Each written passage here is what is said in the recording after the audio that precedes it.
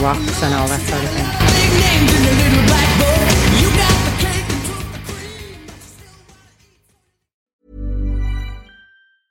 I'm Sandra, and I'm just the professional your small business was looking for. But you didn't hire me because you didn't use LinkedIn Jobs. LinkedIn has professionals you can't find anywhere else, including those who aren't actively looking for a new job, but might be open to the perfect role, like me. In a given month, over 70% of LinkedIn users don't visit other leading job sites. So if you're not looking on LinkedIn, you'll miss out on great candidates like Sandra. Start hiring professionals like a professional. Post your free job on linkedin.com/people today. Hello, and welcome to a very special edition of the Mick Wall podcast. It's actually a joint effort today.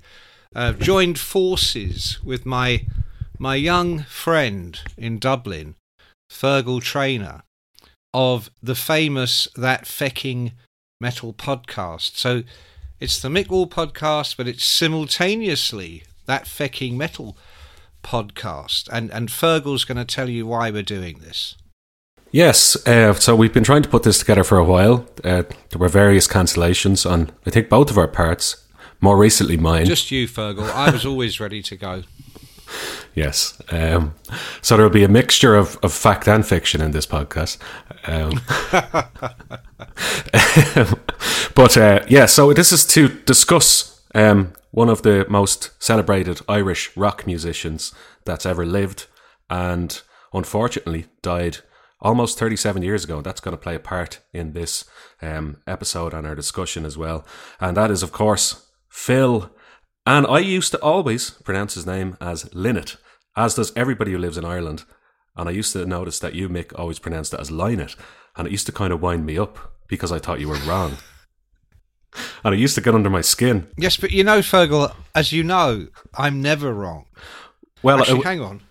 Yeah, go on. I will mention that I was recently watching the documentary Songs for While I'm Away, which features his daughters Kathleen and Sarah. The viewers of that documentary learned that it's actually pronounced Lynott, and that he always hated when people referred to him as Lynott, and it's very much pronounced Lynott. So that was something new for me. I don't know how comfortable I am saying that, having led an entire life of saying it the other way, the wrong way, but which everyone uses in Ireland that I've ever known.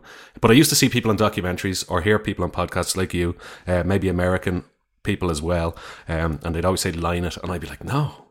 But it turns out that that's actually wrong. Or sorry, that's actually right. You know, yeah.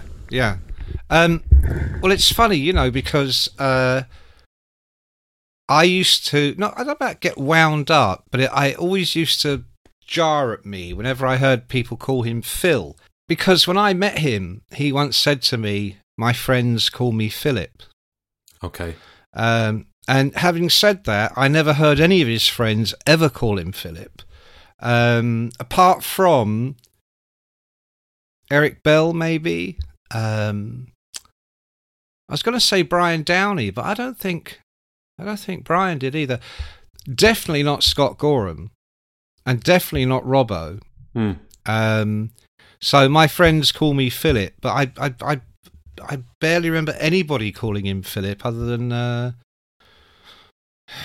maybe once in my whole life. Okay. It's a bit like with David Bowie, who I was a huge fan of as a younger guy, teenager, and I always called him Bowie. Yeah, and I hated it when people called him Bowie. I just thought, it's Bowie. And then sometime in my 20s or 30s, reading about his story, and they say, he took the name of the Bowie knife. Yeah.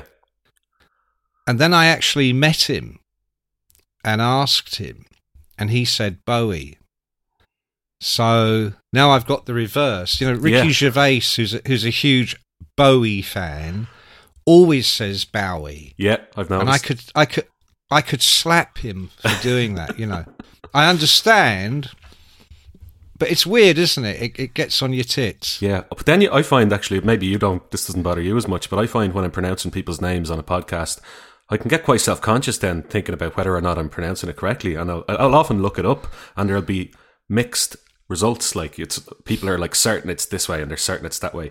So I just kind of lead into it and go, I don't know which way it is, but I'm just going to say it like this.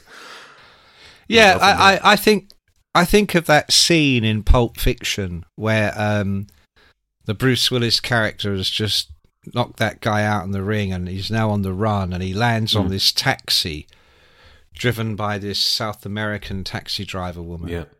And they're talking and she's like, Bush. Because his name's Butch. Yeah. Bush. And she starts talking about names. And he said, this is America, baby. Names don't mean shit. And I think that's quite a good metaphor for the modern world. You can be whoever you want, change your name.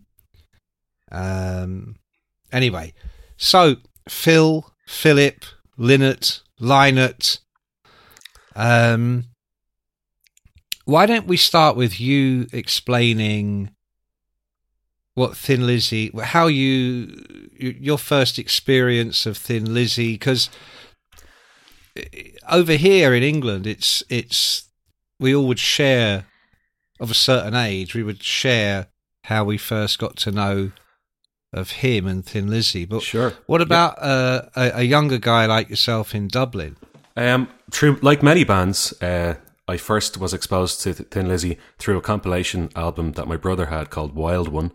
And I remember there was a UK television show called Gladiators. I'm sure you remember it. And oh yeah, the wrestlers. Well, yeah, it was more like Gladiators. The public would compete against these people in various feats of strength and activities, whatever. And one song that they always played in that when the Gladiators ran out was "The Boys Are Back in Town." And I didn't know who this was by or what it was. I was 8 years old, but my brother was playing a CD one time, and he was playing the full song of "The Boys Are Back in Town." And I was like, whoa, that's the song from Gladiators. And he's like, no, this is Thin Lizzy. And I was like, right, okay. So I remember playing that CD and like copying it onto a cassette when I was younger. And there were songs that jumped out at you, like Emerald, Cowboy Song, and The Boys Are Back in Town. And then Whiskey in the Jar, which I was familiar with as well. So you couldn't avoid that song growing up in Dublin. Again, I wouldn't have known who was doing that particular rendition of it, but that's certainly the one I was familiar with all of the kind of guitar riffing and stuff at the start. So yeah, from an early age, I would have known who they were. It wasn't until I got into rock music kind of on my own terms that I properly started investigating the band and buying their albums and stuff. And I noticed then that my brother also had Live and Dangerous. Oh, now you're talking. And I never went beyond the greatest hits in the early days with bands. I just kind of pick up my brother's CD, listen to it and go, oh, deadly, yeah, that's Thin Lizzy. But I started listening to Live and Dangerous. And then there was a compilation album out in like 2004 called Thin Lizzy Greatest Hits, but it was a double CD.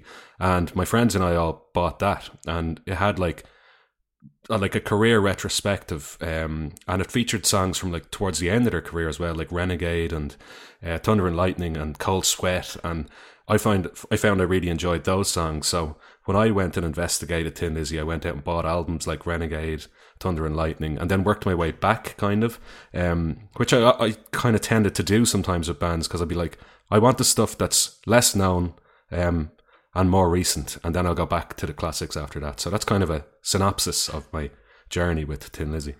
Well, for me, it was Whiskey in the Jar,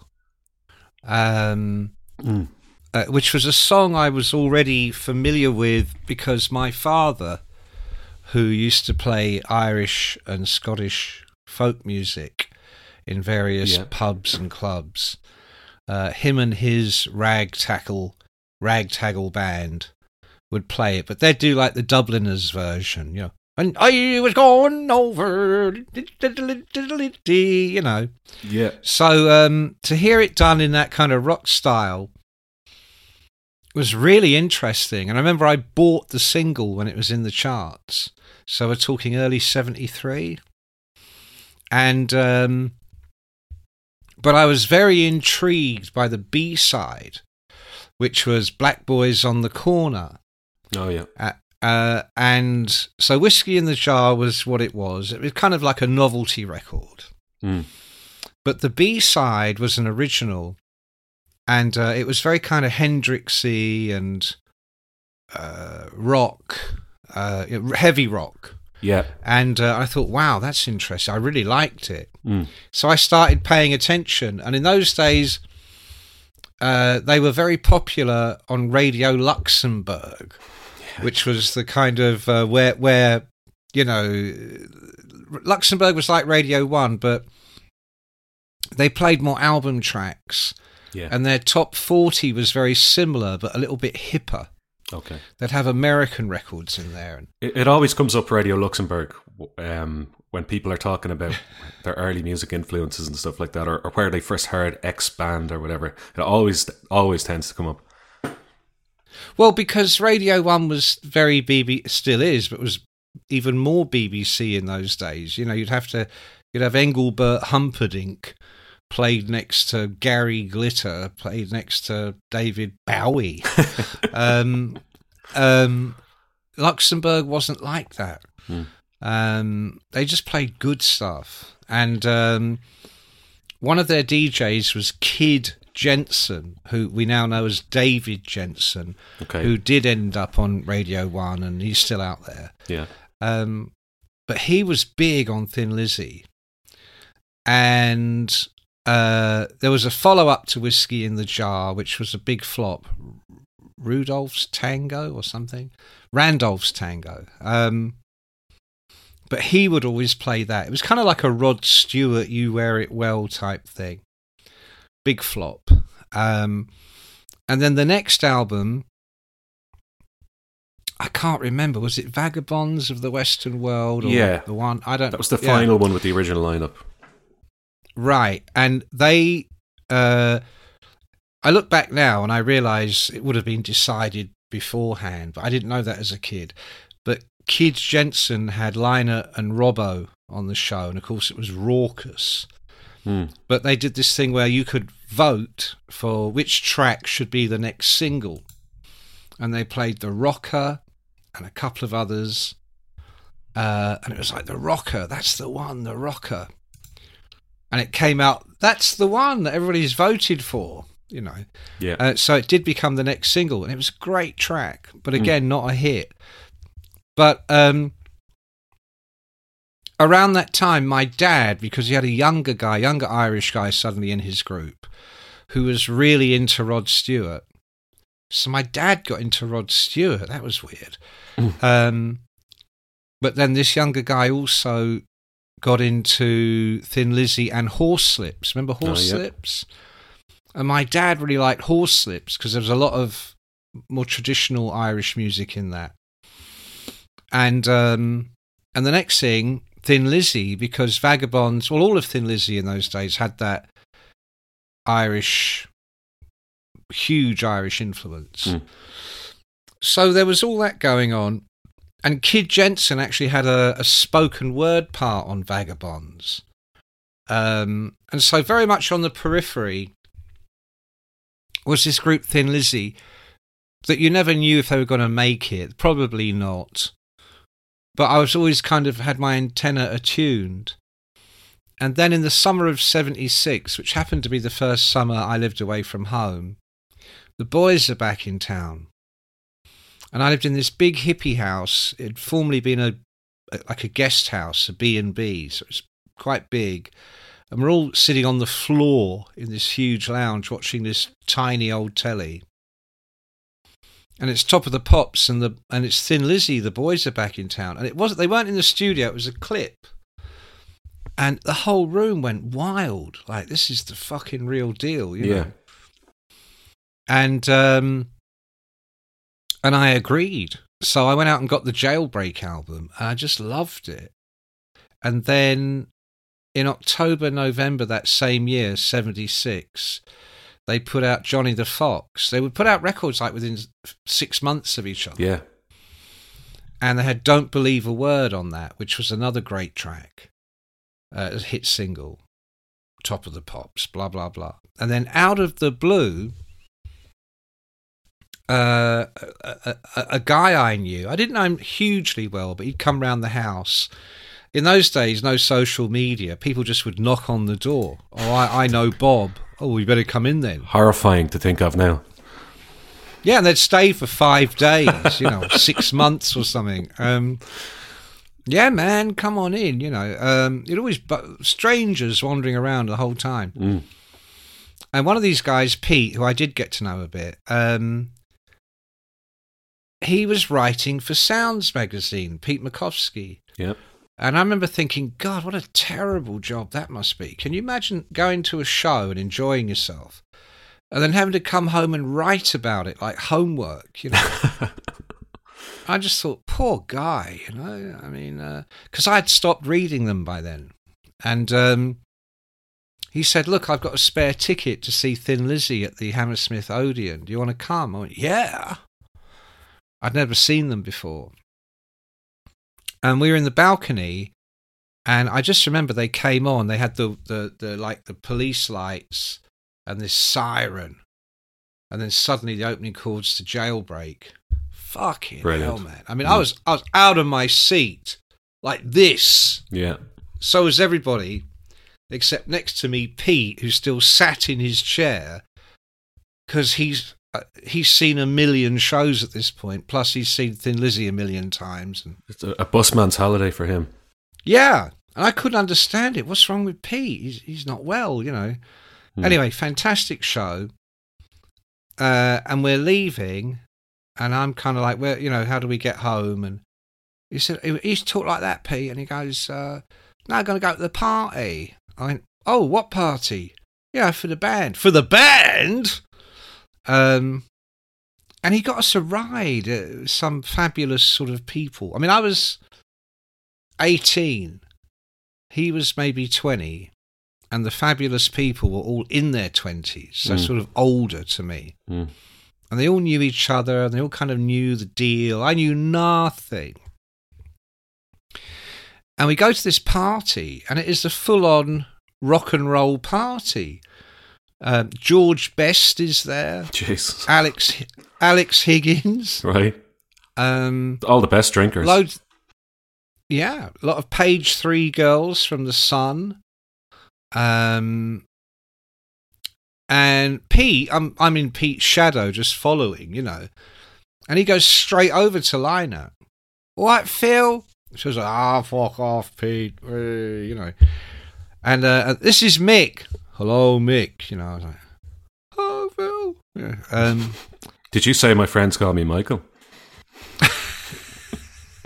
I should have done. Except A, I had no friends, and B, no one called me Michael, except my mum and dad. But next thing, this creature, it literally was a creature, sort of hunchback creature, very unpleasant looking, with very strange orange hair sticking out and short and horrible guy. And he comes going, all right, Phil. He was like, fuck off, Johnny, now. And he's like, I fucking hate these parties. They're so boring. I'm thinking, who is this horrible cunt, Anyway, so they have a bit of a laugh, and Phil goes, fuck off, Johnny. Pushes him away. And Pete is finished talking to Phil, so we go over to the bar. And I said to Pete, who was that awful bloke? And he goes, oh, Johnny Rotten. I went, what? He goes, Johnny Rotten. I went, oh, fuck off. That's not his name. He goes, yeah. I'm thinking, Johnny Rotten? There's just, I'd never heard it, Of course, you know who that was. Yes. I think he does ads for, I Can't Believe It's Not Butter or something recently, isn't it? Well, these days he's a Trump-supporting monarchist, so... Which, the most unlikely turn of events in the world, but anyway. Yeah, he's also fat as fuck, I saw that. Was he not ill, though? I think he was ill. No, it's his wife, Nora. Oh, right, okay. She's very ill. I think it's like dementia and... Okay. And I don't know why that would necessarily make him fat, other than I think he just spends all day drinking beer and smoking fags and looking after Nora. Anyway, I thought, blimey, this writing for the music paper stuff, might have its benefits, So, in a very long roundabout way, that was what first gave me the thought of maybe I could do that. Because I'd always been okay at writing. In fact, it was the only thing I was good at school. Some might say you still are okay at writing. And so, literally, almost a year later, I had my very first review published in Sounds. Bukowski had nothing to do with it. I didn't tell him. I kept it all secret because Right. if I did get published, I wanted it to be because I had written something worth publishing. Yeah, fair enough. But that was a start for me. But then, cut. Get to 1979, and I'm working as a very junior member of a publicity company called Heavy Publicity. And that was where I started to get to know Thin Lizzy. Thin Lizzy weren't one of their clients, but Wild Horses were one of their clients. And that was the band Brian Robertson formed with Jimmy Bain.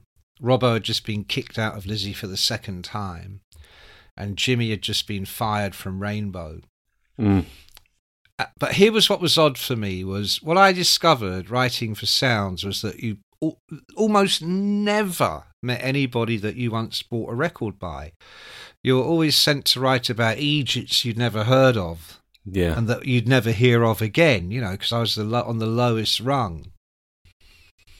So unusually for me, through working with Wild Horses, Lynott and all the guys would always come to their shows. And they would always go to their shows, and I'd be amongst that gang that went. And that was very strange, because you mentioned Live and Dangerous. Yeah. That, for me, is their best album. Because when I listen back to their records from that period now, to me, they sound dreadful. They sound so thin and weedy. The production is shite, you know. But Live and Dangerous, it was that Toontown moment where you go through the tunnel in black and white, you come out and it's all colour and cartoons, and so I was seriously grooving to that.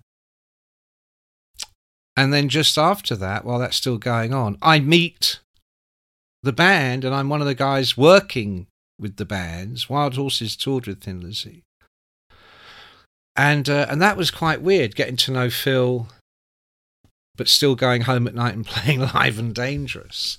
Yeah. Yeah. Interesting, yeah. You hear a lot of words used to describe Phil, like he was a poet. People often say about his lyrics, he could be very charming, but like he could be gregarious yet shy. How did you find him in person? Did he have those elements you often hear about rock stars, where he's outgoing yet introverted at the same time? Because that's the kind of picture I've drawn up in my head from various things people have said over the years about him. He definitely had a sensitive side, and he was a poet, and he did write that stuff. By the time I got to know him, you know, he was in his full bloom, and the drugs were everywhere. Not just for them, but for all the bands back then. But kind of especially him, because he was the man. You know, when he walked in the room, all eyes went on him. Mm. And he was very charismatic. But he was very quietly spoken. But he was very, very quick-witted. Yeah. You know, I always tell a story of being with him not long before he died, a few months before he died. He was doing a telly thing, and I was the presenter, and we were happened to be in the tiny little makeup room together. And we're sat there with our bibs on. You've got to make small talk. And for some fucking reason, I've no idea why I said this, because I look back and I cringe. But I said to him, you know, do you ever regret it that you didn't make it in America? You know, because they should have done. And you know, I hate doing the accent in front of you because it makes me such a fucking idiot. But it's hard to tell without trying to imitate how he would deliver it. But he said, "Oh yeah, you know." He goes, "But it's a bit like regretting you didn't fuck Kate Bush. You know, it's of course it's a regret, but you know, what are you going to do? You know." So he was very witty. But he was a hard man, you know. Lizzy and Wild Horses shared a lot of the same roadies and crews, and there was one guy, Big Charlie, who's now dead, he was, one of the big figures in the Lizzie Road crew, and again for Horses when Lizzie weren't working. And I remember him saying to me his audition for the job when he sat down with Phil, because Phil was the hirer and the firer. No one else was involved. He really was the leader. Yeah. And instead of saying, I probably asked him what other bands he'd worked with, but how are you on the lights or whatever it is, he just said, "Can you fight?" Yeah. And Big Charlie said, "Yeah, you got the job." Yeah. You got to know how to fight to work for Thin Lizzy. And in fairness, what people that weren't around in those days need to be reminded of is that, there was no production. There were no mobile phones.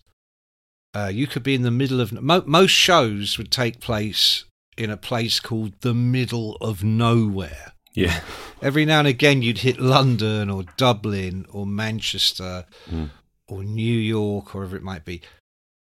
But 99% of the shows are in places you are in the middle of fucking nowhere. And quite often you would come across trouble, and if you couldn't handle it, you were dead. So that fighting thing was a regular occurrence. I mean, when I worked with Wild Horses, they did a show at the Porterhouse in Retford, which is a tiny, shitty club in the Midlands. We used to call it the Slaughterhouse, Retford, because it was just always trouble. But I remember the band were on stage, and this guy in the audience, drunk, was, heckling, and he kind of went to charge the stage, and Robbo literally mid-solo just took his guitar off, swung it, battered this guy straight across the head. Guy goes flying. Robbo back on with the guitar. Diddly, diddly, diddly, diddly. Yeah. They could see the guy's mates going, yeah, and Robbo's going, yeah, fucking... I mean, that's what it was like. Yeah. Yeah. I often wonder when I hear these stories, like, did people just go to shows then? I'm sidetracking a small bit, but did it just go to shows to cause trouble? Like, or would they have been a Thin Lizzy fan and they got too drunk and then they were like, fuck it, I'm going to heckle? Or what was it like? Both, because tickets were cheap in those days. So, I mean, I used to do it myself. You'd go to a venue for your night out. Like these days, Friday night comes, should we go to that pub that we always go to, or what will we do, Places like the Slaughterhouse, the Porterhouse, Retford. There was JB's in Dudley. We used to call it Junkies in Dudley. And it was 50p to get in, or a quid if you were big, 75p, Yeah. because bands made no money touring. The touring was purely to help sell the records, and the records were what made the money. These days, of course, it's the complete opposite. Yeah. So not only like is 75p, it's also relatively cheaper back in 1977, as in like it represents a much smaller fraction of your wage, basically. So. Oh, it's tiny. It's tiny. Yeah. I mean, price of a pint, 2 pints maybe. Pint and a packet of fags. So you would, in the club, obviously if you're buying a ticket for a concert, that's different. You're all going there because it's a concert. Yeah. But to get into some club in the middle of nowhere, that's just where they went on a Tuesday night or whatever it was. And so, yeah, well, I mean, a friend of mine, Ian Jeffrey, he was the tour manager for AC/DC around exactly this time. 76, 77, and and these days he does U2 and Lady Gaga, right? And he said these days you literally push a button on a laptop and you go and have dinner while the band do their thing. He said in the 70s, he said every single night was going to war because there were no productions. You just had to play. And people were used to seeing lots of bands all the time on that circuit because, like I say, it was cheap and accessible. Yeah. And you had to win them over. By the time you get to, the big shows, people in the audience are your fans. At these shows, you're playing to maybe a few fans, but mainly you're playing to people that are waiting to be entertained or impressed. I get you. Yeah, we had fucking Horslips in here last week, mate. You're nothing. We had Rory Gallagher. That's a fucking musician. What are you, load of fucking puffs, you know? Yeah. So, yeah, it was going to war every night. And did you ever see Phil himself have to go to war? Or are there any stories that you have about that? Oh, yeah. Yeah? Oh, yeah. At the, what do you call it? You know, like the playback of the Black Rose album. Mm. And then there's the reception, which is the party. So everybody sits there dutifully listening to the record, you know, which in those days, mercifully, was about 35 minutes, you know, for an album. These days, someone come to a playback, you're like, oh, fucking hell, there goes an hour and a half, you know. Yeah. Jesus Christ.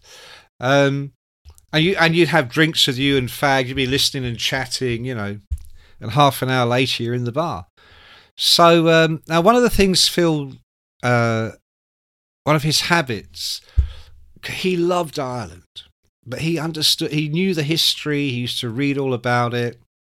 Scott Gorham said to me once, he goes, we'd be in Ireland, and Phil would get us up early in the morning to go and visit some well, you know, and he'd be, well, you see, boys, here in 1503, your man Fergal fought the battle of the 2 dead English guys who deserved to die. And Scott would be going, oh, for fuck's sake, man. Yeah. You know. So Phil was very proud of what he called My People. Mm. Now, there was a Melody Maker journalist in those days called Alan Jones, who was a Welshman. And he's still around. He ended up being the big editor on Uncut magazine. Oh, yeah. Great writer. Many of us have those stubborn pounds that seem impossible to lose, no matter how good we eat or how hard we work out. My solution is PlushCare. PlushCare is a leading telehealth provider with doctors who are there for you day and night to partner with you in your weight loss journey. They can prescribe FDA-approved weight loss medications like Wegovy and Zepbound for those who qualify. Plus, they accept most insurance plans. To get started, visit plushcare.com/weightloss. That's plushcare.com/weightloss. Hiring for your small business? If you're not looking for professionals on LinkedIn, you're looking in the wrong place. That's like looking for your car keys in a fish tank.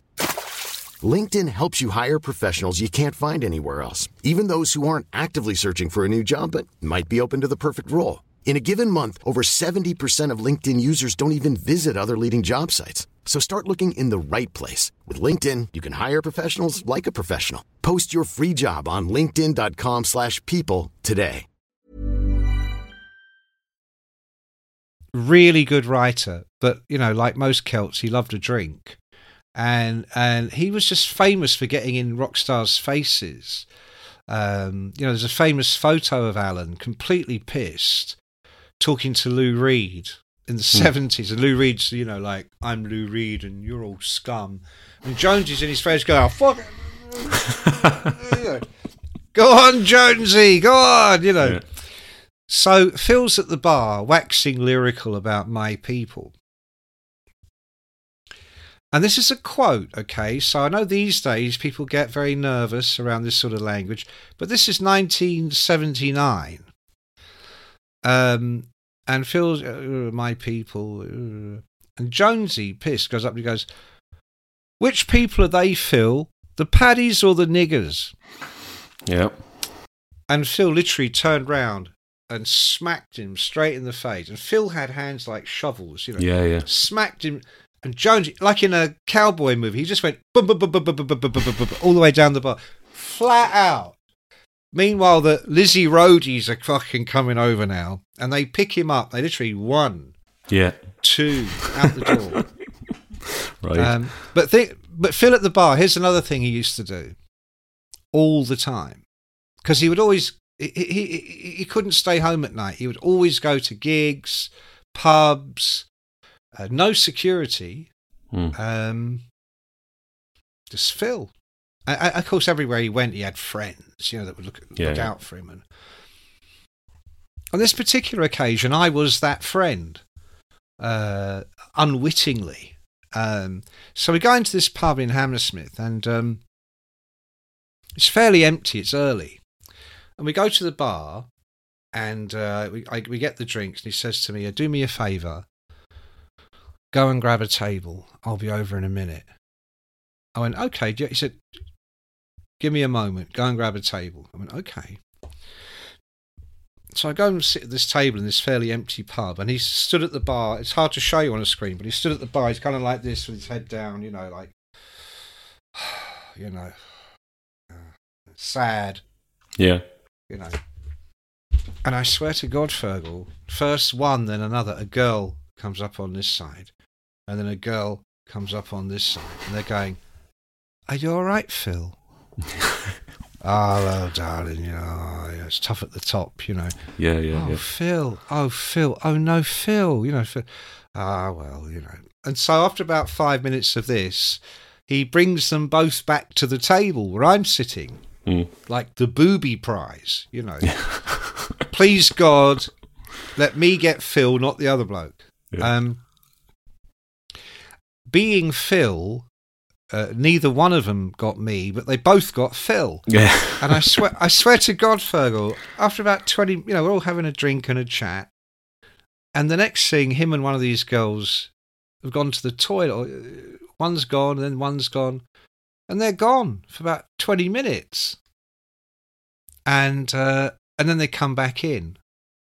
He's taken her out the back, hasn't he, and shagged her. And they come back in, and it's so obvious, but she's like all lit up, and he's looking for another drink. So another 20 minutes, and he disappears with the other girl out the back, and eventually comes back. Some man. And I'm thinking, is it my turn yet? Did you ever try that head down on the bar move yourself? Oh, many times. But, people just, in my case, people just sort of drift away. They go, "Oh, fucking hell, look at the weird guy. Don't go near that guy. He looks like a fucking, terrorist." So he was he had the patter. He really had the patter. But he was very much a kind of a man's man. I mean, the big love of his life before he got to England, and then during those early years in England, was a lady called Gail Claydon, who actually came from Northern Ireland, but ended up in Dublin in the late 60s, early 70s. And then by the mid-80s, she's a TV producer producing the Monsters of Rock show on Sky, which is how I met her. And anyway, she was telling me not so long ago, I was doing a thing on Phil for a magazine, and I rang her. She's retired now. And she was saying, I asked her how she met him. She said it was her birthday party at this place in Dublin. She was a young woman sharing a house with other friends or students or whatever. Big party, the whole house rammed with crazy stuff. And she went to bed. Eventually, the party's over. It's 4 a.m. or something. She goes to bed. She goes, next thing, there's a little gentle knock on the door. And Phil comes in. And he sits on the bed. And she said he was the most gentle, charming, amazing guy. And he just completely won her heart. She goes, it was only later I found out he'd already screwed 2 other girls that night at the party. So he was, that's who he was, but he also wrote poetry, he wrote great songs. For me, that's losing a life obviously is the ultimate price to pay. But long before Phil died, I think his talent really suffered because of the drugs, specifically heroin. Yeah. Because he didn't write anymore. He didn't write stories or poems. He didn't write for pleasure. He didn't get inspired and write. And you mentioned Renegade. I always felt that was a very sort of disappointing album in the context of what he'd achieved before. Thunder and Lightning was like the unforeseen, amazing comeback. He'd against all odds, it seemed at the time. Yeah, he'd made a great Thin Lizzy album, one of the very best in my view, when he had John Sykes in the band. There's some beautiful lyrics on the song Renegade, though. I'm just going to read out a few of them here. And it seems to be very autobiographical at this point. He's like, he's just a boy that has lost his way. He's a rebel that has fallen down. He's a fool that's blown away. To you and me, he's a renegade. He's a clown that we put down. He's a man that doesn't fit. He's a king, but not in this town. To you and me, he's a renegade. Wow. It's like the juxtaposition of his confidence and insecurity right there. He wrote a lot of very kind of elegiac, that's how you say it, songs in the last few years of his life, or his career with Lizzy, certainly. Songs about small towns and, boys that are lost. I mean, even like as far back as Black Rose, Gotta Give It Up, Yeah. Mama, your son has gone down the whiskey, or I can't remember the words, but there was a lot of your wonderful boy has got lost in this terrible world. He wrote a lot of those. Yeah. But that's an interesting point you raised. So maybe he was still good. A friend of mine, Jonathan, I told him I was going to be chatting to you today. He's a big Thin Lizzy fan, and he mentioned that he felt Phil Lynott had a very good way of presenting both sides of the story in a song, and that's a good example there. He's like a clown and a renegade, a rebel, but a figure that's, to be pitied at the same time. Yeah, no, I get it. I mean, Phil's cunning plan was to do a Rod Stewart. By 1980, I think he'd correctly surmised that Lizzy were as big as they were ever gonna be. They really had blown their chance in America. Yeah. These days, of course, we realise that these things can come full circle. But back then, no one thought we'd still be talking about this 40 years later. It was either now or never. Yeah. So he, was solo in Soho, and the follow-up, I can't remember the name of the follow-up, the Philip Lynott album. In his mind, that was going to be his transition to being a full-time solo star. He had Midge Ure writing with him. He was trying to do music that wasn't just guitar-based. And it didn't quite happen. And I feel strongly that I can't help but feel, because I was there, I was in the studio when they were making Solo in Soho. And it was just drugs everywhere. I am not anti-drugs. I am anti-fucking up. Yeah. And at that point, there would be 12 people in the room. It was this tiny studio in Soho, and it was weird. The actual control room where the guy is with the deck, it was Kit Wolven at the time. A couple of chairs behind him, and then there was like in a theatre, there was like a tier. 2 or 3, like giant steps, and people would sort of sit on there. And I remember Paula Yates was there this night. Geldof was there, but no one was paying any attention. Paula Yates was there sitting on the top step, Fergal, in a very short skirt and no knickers. Okay. And she's on the top tier, so she's in your eye line. Okay? And Geldof, we've all either been there ourselves or we've had mates and we've seen it going on. He doesn't know what to do, because she's the boss. Yeah. But he always wants to be seen as the boss. And in London, he was. People like, something the Irish and I think the Scots have in common. Definitely not the Welsh, but the Irish and the Scots, along with maybe black people. Of course, Phil was 2 of those. In London, they're very kind of venerated. They're kind of, oh, Jesus, don't mess with that guy, So Geldof was always surrounded by acolytes, music press people up his arse, everybody. Because, he's a big mouth. And, so he took charge of the room until he walked into a room where Phil was. And then he turned into a gibbering, silly boy, Egypt. Yeah. And Lynott actually gave Geldof some heroin once, specifically so that he'd pass out and Phil could fuck Paula in the next room. Jesus Christ. Well, I'm glad he gave Geldof the heroin and not Paula, so that's a good thing. So Paula's in there with her legs wide open and no knickers on and the tiniest skirt you've ever seen. And even when you're deliberately not looking, you've suddenly got eyeballs here. You can see. Mm-hmm. And peripheral vision. That's right.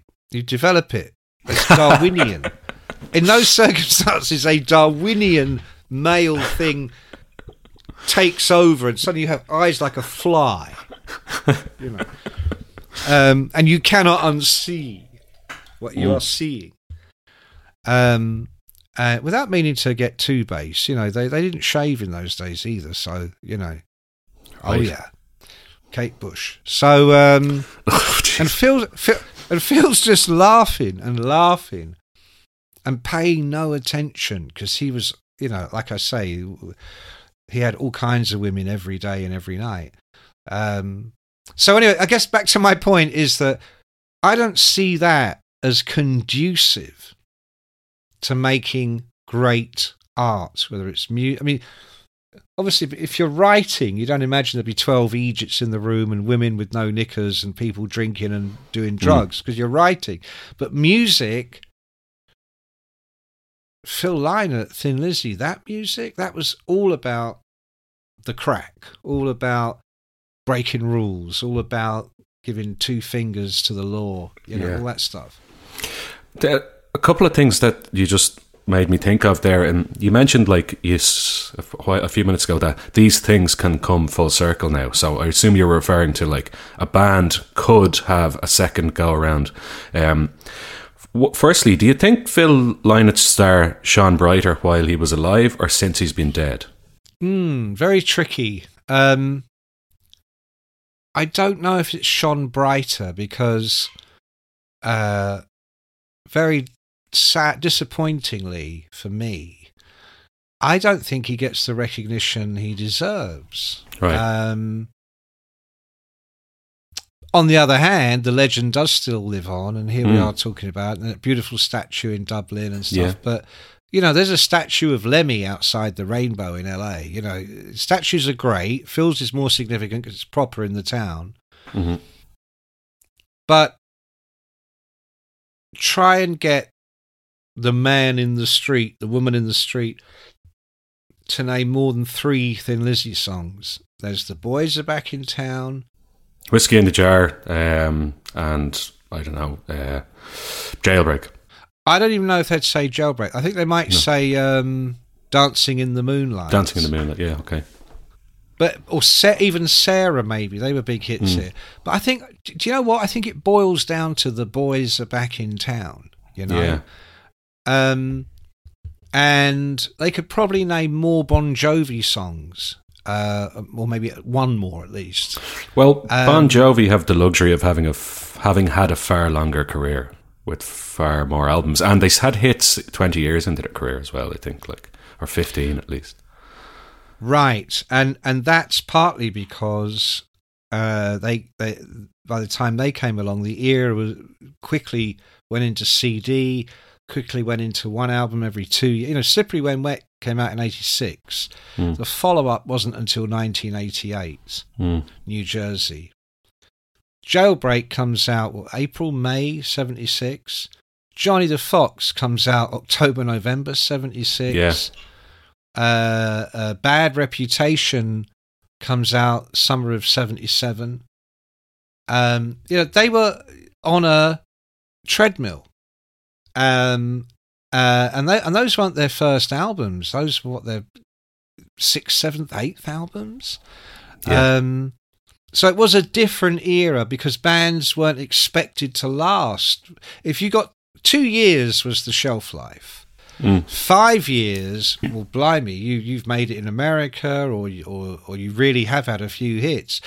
No one would go 20. I mean, just it wasn't even in your thoughts. I think because he was a huge star, Fergal, over here. You know, he was a judge on the Miss World competition. You know, he was one of those guys would turn up on the talk shows. Yeah. And everybody recognised him. He was always in the tabloids.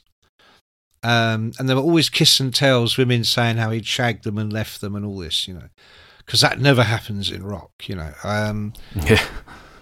So he really was a household name in that regard. And I just feel, you know, he was so charming. If you look at the early clips, he's smiling in nearly all of them. You know, I mean, there's in Sarah, the cheapest video ever made, where he's sitting on a stool miming. And at the end, I think a series of girls comes over and he hugs them or something and they disappear. And then right at the end, Scott Gorham comes on and they sort of hug and kiss and it's all funny. Yeah. You know, there was a great humour and charm to them. They could make fun. By the time you get to Chinatown, and Thunder and Lightning, if you look at the clips of Thunder and Lightning, he looks like a man who's on his last fucking legs. He's doing his best to hold it together. He's overweight. He's pouring with sweat. And although they were great songs, I just feel that you know, he was his own worst enemy. But to finish the point, they clearly could have come back. You know, I mean, look at Thunder, who aren't fit to wipe Thin Lizzy's arse, came back a few years ago, and their last couple of albums have all been top 5 in the UK. Not that means anything anymore, but you know, they're working, and I think it's better than being in the top 95. So it means something. It means something, yes, in terms of prestige. But think of the festivals. Who wouldn't pay to see Thin Lizzy? Yeah, that's what I've always thought. But and in America, I think, too. It's an alternate timeline where, like, he doesn't die from heroin and alcohol abuse complications. But let's say he had kicked it. I would envisage that they'd be still a big festival band, even now. Yeah, absolutely. I think they'd be huge. You know, all these... Sorry, go on. No, you go on. No, I was going to say, you think of Whitesnake or Black Sabbath or Journey or, you know, all these bands that were pre-internet, classic rock bands. Yeah. Def Leppard and Motley Crue have just made like $200 million each in America, you know. They're playing Marley Park in Dublin, which is the biggest ever gig Def Leppard have attempted to play in Dublin, and the first time ever for Motley Crue. Which is madness at this stage of their career. But it'll definitely sell a shitload of tickets, if not sell out. And the thing is, Fergal, most of the people that will go to those shows weren't even alive when Hysteria by Def Leppard came out, or they were children. And that's the last album by Def Leppard anybody fucking knows. I mean, I know they insist on still putting out records, and I applaud, and I love Def Leppard. I really love them, and I love all the people. I've got a lot of history with them. But the only reason they still make records, as Joe will tell you, is because they want to, not because they sell or anybody pays any attention, you know. So this show, the biggest ever, will be to see a band who lasted anything decent in 87. It's insane. 36 years ago it will be by the time. One final thing. I know you like to keep these things to an hour, and that's been a great discussion, so maybe we could wrap it up here. He's getting rid of me. He's had enough. I know you do. I know you do. Do you think... Not when I'm talking to you, though, Fergal. Even though... Half an hour with you. Lizzy, very good. Even though Thin Lizzy weren't an active thing at the time, do you think Geldof snubbed them from Live Aid because of the situation you just explained in the studio there? Because it seems to be a glaring omission. It's horrifying. I mean, someone recently was telling me about a book called Beetlebone. I don't know if you know it, but I'd never heard of it. So I ordered it, and I've had a bit of a look. It's fiction, but it's about a time when, and this never happened in real life, but apparently it nearly did. John Lennon, in his latter days in New York in the 70s, he couldn't leave America because he was fighting the green card thing. But there came a moment where I think he'd got the green card, or it definitely looked like it was on the cards, and he was planning to come to Ireland, to go out to the west coast, to a certain island off the west coast of Ireland. And it never happened in the end, but the book is about if it had happened. Yeah. And I found that very, very interesting. And this person has said to me many times, you should do a book about Phil. And you can use this as your kind of, not template, but an idea how you could do it. And I was thinking, or I have been thinking, a book about, because he went to Dublin on the day of Live Aid. He couldn't bear to be in London. He did some telly thing or something. He turned up. He wasn't invited. He turned up at RTE and whatever the big radio station is, probably RTE again. Same, yeah. Yeah. And was there was commentating on it with them as their sort of celebrity, but they hadn't invited him. He just turned up because he was a loose end. And that breaks my fucking heart. And I was thinking about doing a book about, that day or that week. But here's the thing, Fergal. It wasn't just Geldof. It was Midge Ure. Yeah. Midge Ure. Who was his mate? So was Geldof. Midge Ure had been in, what the fuck were they called? Silk. One big number one. These days you'd call them a boy band. Zero credibility and no more hits. And then he ended up in the Rich Kids, which was the band Glenn Matlock formed after being sacked from the Pistols. And they got a lot of press and sold fuck all. And then he joined Ultravox. But there was this period, because Ultravox were managed by Morrison O'Donnell, who managed Lizzie and Wild Horses. So we were involved on the periphery. We did PR for a few things. But Ultravox had become uncool in the wake of punk. And Ultravox had never been remotely big in the first place. They never had a hit. They just had a lot of press. So in that transition period in the summer of 79, Gary Moore walks out on Lizzie on tour in America with Journey.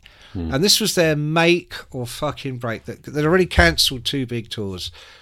Promoters are going, right, this is it. If you fuck this up, you're dead. Yeah. And Gary Moore fucked off, left a note on the pillow, the walk of shame. And they brought Midge Ure in. Yeah. Which I thought they should have got Robbo. But anyway, they brought Midge Ure in, and, that was like a square peg in a round hole, but he did his best. But it really lifted his profile. And then Midge worked with him on Solo in Soho. And they wrote Yellow Peril, which turned into Yellow Pearl, the Top of the Pops theme.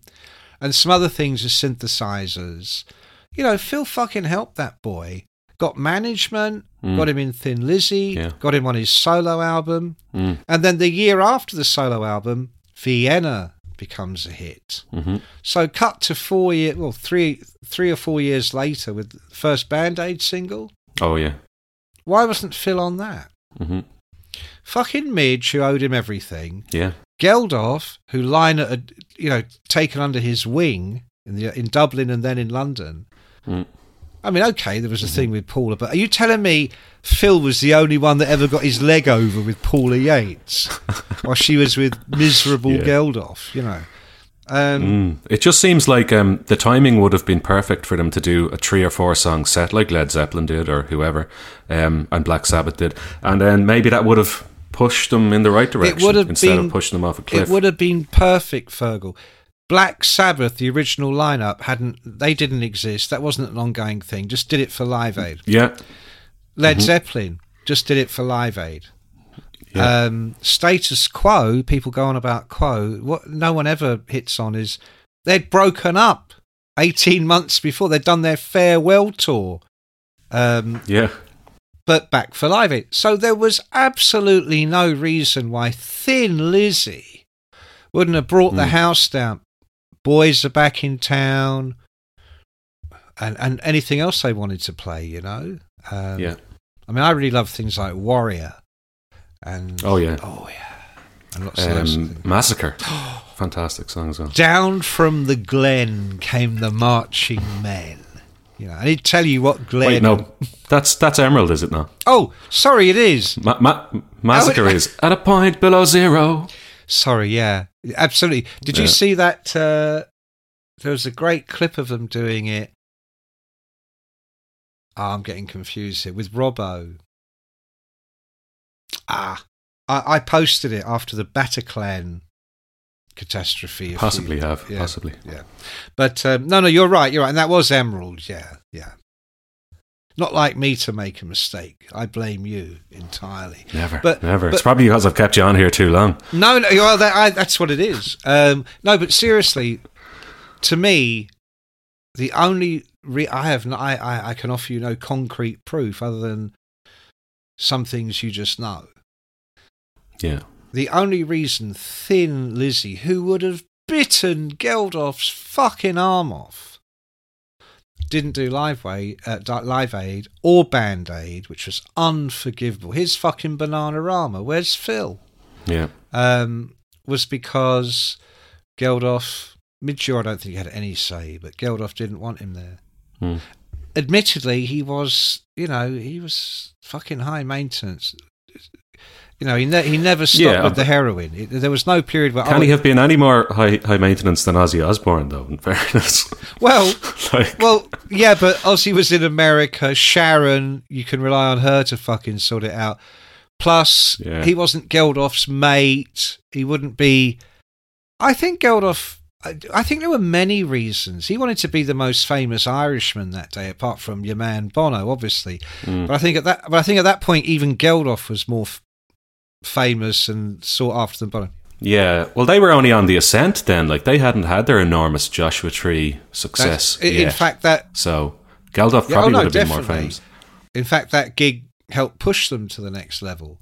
No, I agree. I mean, Gorham has told me many times how he went after the farewell Thunder and Lightning tour ends in 1983. He goes back to America, gets clean and sober. Because Brian Downey was never into any of that stuff. John Sykes had left for Whitesnake, but that's okay. We've had a shit ton of guitarists. We can get another one. He went to visit Phil when he got back, and Scott is now healthy, clean, sober, as he is today.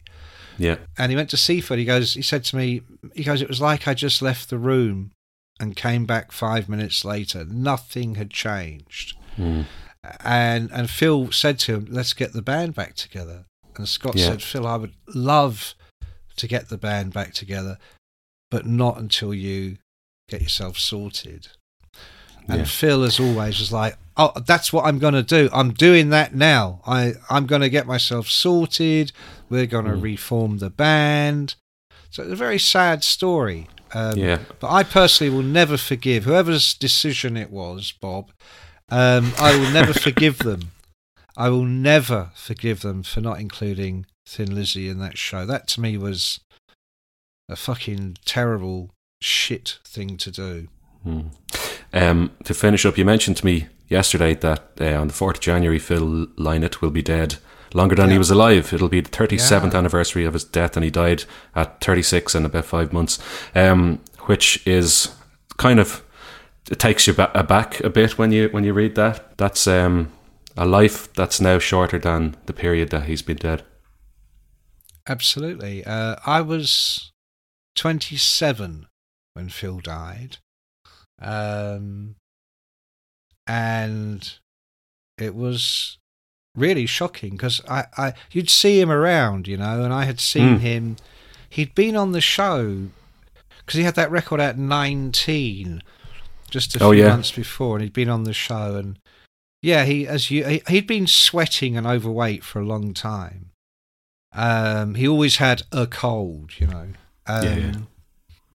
But I didn't. The dying, no, I didn't see that coming at all. I was too young to have known many people that had died without being seriously ill with something. But now, and also I was 27, so 36 was, it wasn't young to me. now it just seems incredibly young. There's no such thing as you're old enough to die, but there is, I think, just too young. And he was too young. And I think... It's particularly jarring for me. I turned 37 last month. So both of those numbers are like relevant to my life. So you're now older than Phil Lynott was when he died. Yeah, so and what have I done? Well, no, I was thinking, you know, you better keep looking over your shoulder, mate. That spectre could reach any of us at any time, you know. I think I see a spectre in your house there, Mickey. You better keep an eye out as well. No, that's the one in my eyes. Oh. So listen, before we go, Christmas, what are you doing? Well, I'm finished work today. I will go visit my parents for a couple of days. Elaine will be with me, so we'll do that, and we're just going to relax and do very little else between now and whenever I'm back to work, the 3rd of January, I think. Yeah. Possibly a small sherry at some point. Maybe one or two. Yeah. Well, don't Small go sherry. mad. Don't go mad, because we all know you get challenged in that area, you know, so be careful now. Yes, very good. Well, I hope you have... We were supposed to do this 3 days ago, okay? On Tuesday. Today is a Friday as we're doing this. We're meant to do it on Tuesday. I'm sat here like an Egypt. He's going red, look. I'm sat here like an Egypt, waiting for your host will let you in as soon as he remembers what fucking day it is. So... time goes by, I message him, right, I've got to go and do something else. Maybe we'll do this another time. A few hours later, I get a message going, oh, so sorry, I thought it was Monday today. Another message, I must have lost Monday. I'm going, are you all right, mate? I mean, yeah. And then finally, he gets it together to sort out today, and he sends me a link for yesterday. So all I'm saying, Fergal, is whatever's going on, just remember Phil. I didn't send you a link for yesterday. You fucking did. You on the Tuesday or the Wednesday when you finally woke up, you sent me a link, and then you sent another one saying, "Oh, sorry, I made that for Thursday. I was meant to make." I sent you a link on the rearranged day, but I accidentally set it for that day. That's very easy to do in Zoom. It just defaults to that day itself. So.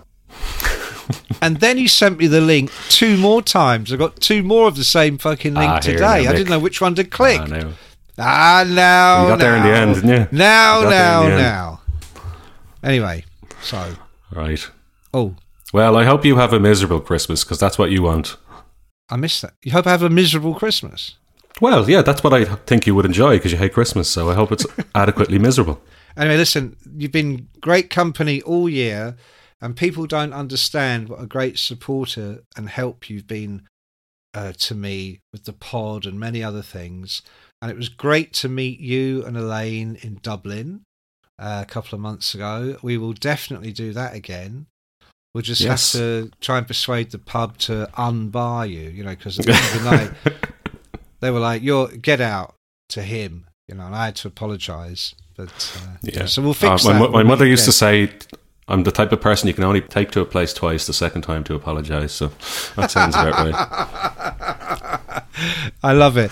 Well done, my friend. Have a wonderful Christmas, and to everybody out there. All right. You too. I will chat to you soon. Planning for your next trip? Elevate your travel style with Quince. Quince has all the jet-setting essentials you'll want for your next getaway, like European linen, premium luggage options, buttery soft Italian leather bags, and so much more. And is all priced at 50 to 80% less than similar brands. Plus, Quince only works with factories that use safe and ethical manufacturing practices. Pack your bags with high-quality essentials you'll be wearing for vacations to come with Quince. Go to quince.com/pack for free shipping and 365-day returns.